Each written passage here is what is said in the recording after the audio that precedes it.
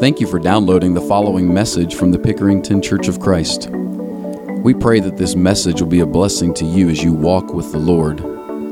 For more information or to find additional resources, locate us on the web at pickeringtonchurch.org. Enjoy the message. Tim, good evening, church. Church family, it's so good to see you all tonight. Watkins family, welcome. Boy, we're glad to have you all. I stand between you and ice cream, so we better get to business, right? I got to be honest with you. I actually skipped dinner tonight on purpose. I literally did not eat dinner. My family ate dinner, and I just didn't eat dinner. Caleb, good to see you, buddy. I want to borrow that tie from you soon.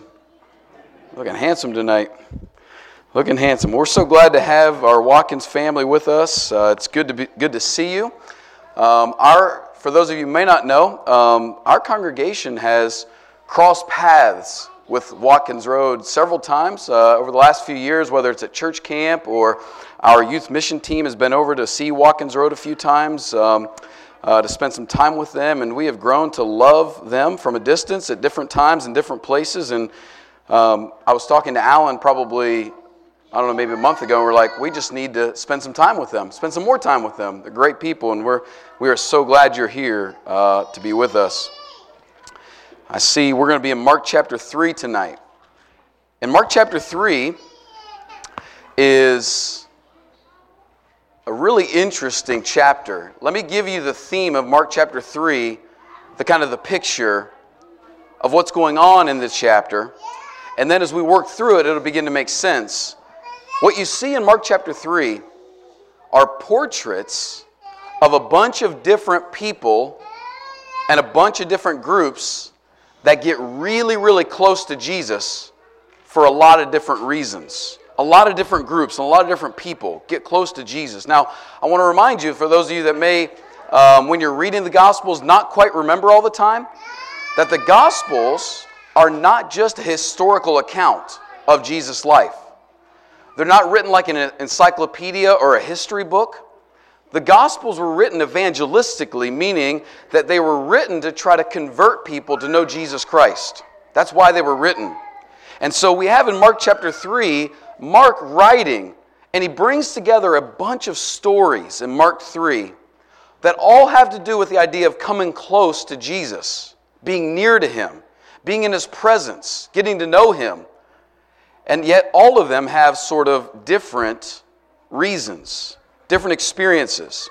Let me just tell you a few of them. We'll just walk through the chapter together. We're going to start in the beginning there, and we see Jesus enters into a synagogue, and there we have a group called the Pharisees. You're familiar with them. You probably heard people talk about them before. And there's a man with a withered hand. Now, it's on the Sabbath day, and up until this point, Jesus has he hasn't come out all the way and really frustrated the Pharisees to the fullest extent just yet. But he's been poking at them. He's been prodding them. And so they see Jesus and they see the man with the withered hand, and they're wondering, what's Jesus going to do? Now look down in verse 1. He says, again, he entered the synagogue, and a man was there with a withered hand. Now the Pharisees, verse 2, they watched Jesus to see whether he would heal him on the Sabbath, so that they might accuse him. Now, here's our first group that's going to get close to Jesus, near to Jesus. The Pharisees. They're in the synagogue with him. It's probably a building similar to what we're in today. Like, in some sense, groups of people would gather together. They would do different things in this building. And as they were there, they got close enough to be able to see Jesus, to watch Jesus. They were listening to him. And Jesus, in verse 3, it says this. He said to the man with the withered hand, "Come here." So here's the second man that's going to be close to Jesus. This man has a withered hand. And he says to them, the Pharisees, "Is it lawful on the Sabbath to do good or harm, to save a life or to kill?" But they were silent, and he looked around them with anger, grieved at their hardness of heart.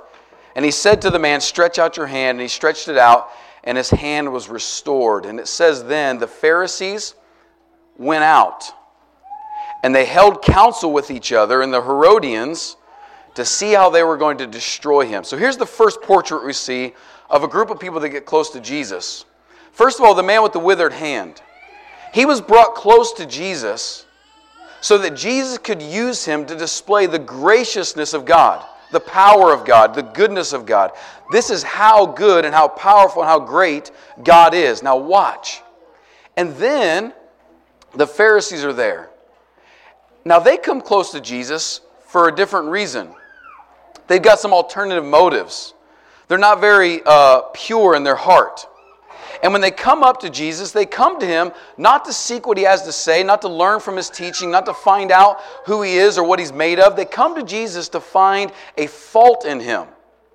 You see, this is the group of people that are envious of Jesus. They don't like the attention that Jesus is getting for being a good teacher. They don't like the attention that he's getting for being a prominent person in the community now. He didn't go to their schools. He's not part of their social class. He hasn't existed in their world. And so they're frustrated and envious of Jesus. And because of that, they come close to Jesus to try to find a fault in him. That's why they're near to him. Well, let's look at the second group, verses 7 through 10. That's the first group. The man with the withered hand, he was there to display the greatness of God, also reveal the wicked hearts of the Pharisees. The Pharisees come close to Jesus, but they just want to find fault with him because they're jealous of him. Then we see a crowd come to Jesus. Jesus, after he leaves the synagogue, withdraws away with his disciples. And there's this crowd. Mark says it's a great crowd, meaning it's probably large in number, a lot of people. And they come from all over. They come from Galilee and Judea, from Jerusalem and Idumea, from beyond the Jordan and from around Tyre and Sidon. And when the great crowd heard all that he was doing, they came to him. Here's the third group. This group comes to Jesus, a great crowd from all over, because they are in need of something. They need Jesus to do something for them. They hear all about this news that this man named Jesus has done miraculous things, that he's healed sick, that he's helped people who can't talk to talk, who can't hear to hear. He's helped people rise even from the dead, and they're amazed by that. And they're reacting to this news of this guy, and they come close to Jesus. And they have shown up for the spectacle of who Jesus is in hopes that they might get something from him too. Now, I want to point out quickly that Mark does not condemn them for this. Mark doesn't point out saying, you guys are just trying to use Jesus for what he's able to do, or you guys are just trying to get something from him. While that is their motivation, they hear about all the healings and all the miraculous things that Jesus has done, they want to come close to him. Mark doesn't condemn them, Jesus doesn't condemn them, and neither should we. In fact, if we lived in that day and age, and we're struggling with an illness, or had a difficulty or a challenge that we wanted to be fixed, and we heard of a man who had over and over and over, by witness of people we trust, said, he fixes problems, we might show up too, right? And they come close to Jesus. Now they're getting near to him, but they're not necessarily there for the teaching or even to follow. They are there to receive. And then there's a small group in verses 11 and 12. You might not count this as a group, but I think you will if you read it with me. He says in verse 11, then there was an unclean spirit that saw him. And these unclean spirits that saw him fell down before him, and they cried out, you are the Son of God. Now up until this point, we've seen a great crowd from all over the region. We've seen the Pharisees, who were religiously educated and social elites. And we've seen a man who is worshiping in the synagogue with a withered hand who is healed. And yet nobody until this point in Mark chapter 3 has identified him as God's Son, as divine. And all of a sudden, the one group that gets it right about his identity, that knows who he is the unclean spirits. You see, they come near to Jesus. They recognize who he is, but here's who they represent. Those who are unwilling and unable to repent and actually follow. There are a group of people in our world today that actually know truth about who Jesus is. They understand realities about Jesus. They acknowledge things that might be true from Scripture about what he has said about himself and what the Bible has said about him, but stand in contrast to wanting to submit their lives to him, to wanting to change and wanting to follow him. That's how this group gets close to Jesus. Now I'm going to pass over the apostles because we're going to finish with them in just a moment. But bump down to verses 22 through 30. There's two more groups that come to Jesus. We see two instances with his family that I'm going to explain in just a moment, but there's an instance with this group called the scribes in verses 22 through 30. And they come close to Jesus. The scribes come down from Jerusalem, and here's what they're saying about Jesus to Jesus. He is possessed by Beelzebul. By the prince of the demons, he cast out demons. So what they're saying is, this man has ability, he has power, he has capabilities, and what he's doing is by the power of the devil. And so what the scribes are doing, because remember, they are the religious elite, they are oftentimes the ones who are relied upon for the law and the teaching. They are the intellects of this society. Pharisees are the movers and shakers, the religious leaders. They're the ones who probably are higher, upper class people. The scribes are the ones who are the highly educated, trained in the letter of the law, and were the ones who had the skill in writing. And so they knew the law well. It wasn't just that they were an administrative assistant that would write down things. They were actually trained and learned in the law. And here's what they come to Jesus close to do. They want to prove that they're better than him.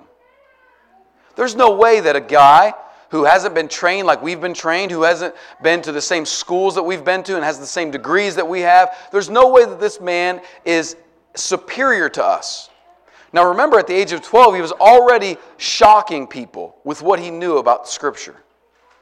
And he's been an amazing teacher up until this point. And yet the scribes come, and what they want to do is cut him down. They don't want him to be better than them, and so they want to be superior to him. And Jesus then goes on to borrow from Abraham Lincoln some reasoning about, house divided. That's a joke. Abraham Lincoln didn't say that. I get criticized for my jokes being lame. I guess that'll be one of them. That's fine. I thought that was ironic and funny, but whatever. Just for that, 5 more minutes before ice cream.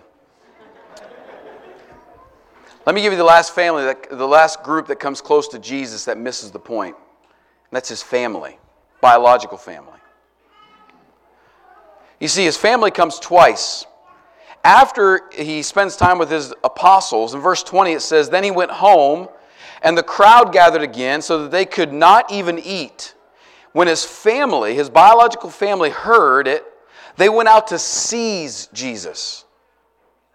They were saying about Jesus, he's out of his mind. So the first instance we see, his biological family, probably his brothers, my best guess, he had a lot of brothers, come to Jesus, and they're wanting to grab him and to control him. And then later we see in verse 31, his mother and his brothers come down where he is teaching, and they stand outside of the room where he's teaching, and they're calling for him to come to them. They're saying, "Jesus, come to us." And a crowd was sitting around Jesus. They said to him, "Your mother and your brothers are outside seeking you." And he answered, "Who are my mother and my brothers?" And looking about those who sat around him, he said, "Here are my mother and my brothers. Whoever does the will of God, he is my brother and sister and mother." You see, Jesus' biological family came close to him, but here was their challenge. They wanted to control him. They wanted to manage him. They weren't necessarily at this point trusting what he was doing. They weren't necessarily following him. They still wanted to be his family in the sense in which they wanted to control him. They wanted him to conform to their will and what they wanted to do. That's why when the crowd was around him and people couldn't eat, they wanted to go seize him and bring him back because maybe he's out of his mind. And when they came to the house where he was teaching, they were calling for him to stop what he's doing and come to them. And Jesus said, "Listen, my family are those who do the will of God." Now, you've seen these groups, the Pharisees, the man, the family, the great crowd, the scribes. My point in telling you all these stories is this. Usually people in groups who miss who Jesus is have something in common about them. And there's something in common about all of these groups. Think about the Pharisees. They were all in the same social class. In fact, you wouldn't be a Pharisee if you didn't fit into their social situation. So you went to the same dinners, you went to the same events, you went to the same places with them, you hung around with the same people, you rubbed elbows with the same group. That's who the Pharisees were. And so they had the same social class. They had the same political leanings. They had the same religious understandings. They became a group. Jesus' family had the same blood and the same shared background and experience, same culture in which they grew up in. The great crowd, although they were different from where they came from, had a shared desire. You see, what unified them around Jesus, that great crowd, although they were from different places, was they were wanting something from Him. Gifts and not the giver. The scribes, very similar to the Pharisees. They had the same education, the same training. They had the same kind of work. But we come to this group in the middle there, in verse 13. This group is the apostles. They're about to be called the apostles. And something different is about them. The apostles, he says in verse 13, he went up on the mountain and he called to him. So Jesus is drawing near to him a group of people. They called to them those whom he desired, and they came to him. And he appoints the 12, who he also named apostles. He goes on to list them. And when you get into learning about who these men are, their backgrounds, their experiences, you realize that these men come from different professions. Did you know that 4 of them were fishermen? 1 of them was a tax collector, a publican. 1 of them was a zealot, a patriot, maybe in a smaller type of a military.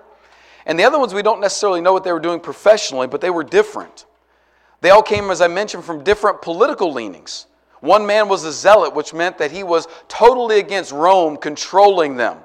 He was fiercely against that. In fact, he had taken up an oath to take the lives of those who would side with those who controlled and agreed with Rome controlling them.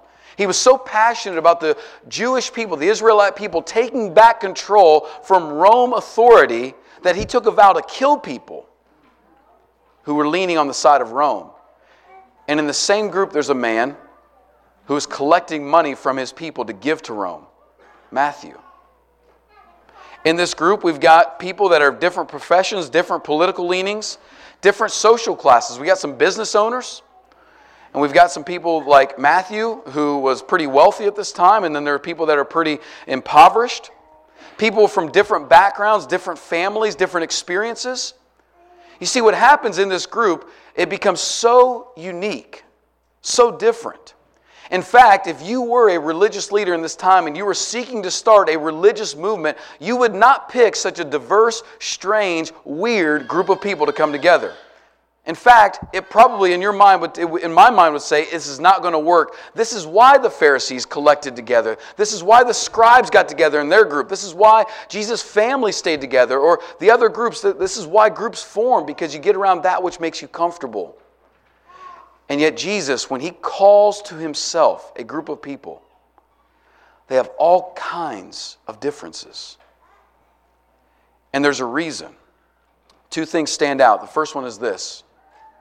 The Bible says Jesus called these 12 to himself, those whom he desired. He wanted it this way. He wanted it this way. He drew them in to himself. Why? Why would he do that? Because there's something different about this group. All these other groups have come close to Jesus. The Pharisees to find fault, the scribes to make him inferior, the family to control his will. And yet this group comes together for a reason. It says Jesus brought them together so that they might be with him, and then he might send them out to preach and to have authority to change the lives of people. Do you see the difference?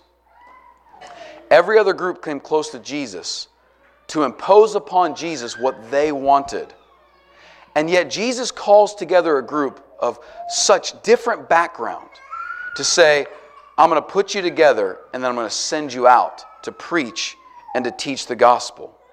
You see, you and I were made by God for community. We were made for fellowship. We were actually created out of a being, God, who existed before the world began in fellowship, Father, Son, Holy Spirit. But we cannot seek fellowship first. We must seek Jesus first and find fellowship. Do you understand the difference? You are made for fellowship. Know that about your soul. Know that about your being. You were made to be connected to people. You were not made to be alone in this life. But you cannot first seek fellowship alone, because here's what you'll do. You'll find your fellowship in the people that have the same job as you, or just live in the same neighborhood as you, or have the same interest as you, or root for the same teams that you root for. If all you seek is fellowship first, you will find the things that you like and find people that agree with you. But if you seek Jesus first, you will find a fellowship that transcends any of those things and has a stability to outlast any of those things failing. I'm reminded of that verse in 1 John chapter 1, verse 7, when John tells us this. He says, first of all, in his book, I have written these things so that you will have joy. Meaning, I wrote this entire letter so that those who are reading it will find a kind of joy that you can't find anywhere else. And then he says, God is light. In Him is no darkness at all. And he comes down to verse 7. It says, when you and I walk in the light, meaning we walk in God, walk in Jesus Christ. When we make walking in the light our first priority, the very first thing he says is this: when you and I walk in the light, we have fellowship with one another. This doesn't just mean you go to church. What he's talking about is something more than just showing up at a building with people that you just go to church with. It's more than that. It's deeper than that. When you walk in the light, which means to be open and honest about your sin and your struggle, because he'll say in verse 9, we have to confess so that we can have forgiveness and cleansing. When you walk in light saying, lead me and guide me by your word, God, Jesus Christ, show me who you are and show me who I am so that I can come closer to you and be more like you. When you walk in the light, you will find other people in the light. And there's a kind of fellowship that's found amongst people who walk in the light, a kind of openness and a vulnerability and a trust and a confidence and a hope that is unlike anything else in this world you'll find. So you and I must come to Jesus first. And around Jesus, when you circle around Jesus, you'll find other people who love Him too. And that's a kind of gospel-centered fellowship that our world needs to see from us. Paul was amazed by the mystery of the gospel. Remember he said in Ephesians, this mystery it almost like blew his mind, because he says, look, we've got people coming from all over, different places, different backgrounds. He says the blood of Jesus Christ has dissolved the wall of hostility between us and has brought together aliens from strangers who were alienated from the commonwealth of Israel. It's brought together Jews, and it's put together these people who say, I trust and know and love Jesus Christ, and I declare to the world that we can be one regardless of any other problem or challenge we face in this life. That's what the gospel is trying to scream, not just through our words, but through our life. That Jesus Christ draws people in. He can save to the uttermost. That there is no one group, one kind that He saves, but He saves us all. And when we're drawn in by Jesus Christ, Him alone, when we come to Him, not to impose what we want on Him or want Him to do for us, but when we come to Him, He'll send us out to preach the gospel and to change lives. That's the whole point. And man, that's the kind of fellowship that I want each and every one of us to enjoy, especially around ice cream. So let's get to the invitation. Because you got to first come to Jesus. If you don't know Jesus, or maybe you've been doing this thing called church for a while. Maybe you're in the flow of religion. You know the language. You know the insider talk. You've got it all figured out. But maybe you're not actually sitting at the feet of Jesus, and this kind of spiritual fellowship you're missing. If church relationships frustrate you, you might be missing walking in the light. Maybe it's a problem with the fellowship. Maybe it's a problem with you. But when you get close to Jesus Christ, fiercely follow Him, you're going to bump into other people following Him too. And if you haven't found that, or you don't have that yet, we want to help you follow Jesus, because you're going to find some people there, especially Him. You can come as we stand and sing if you have a need.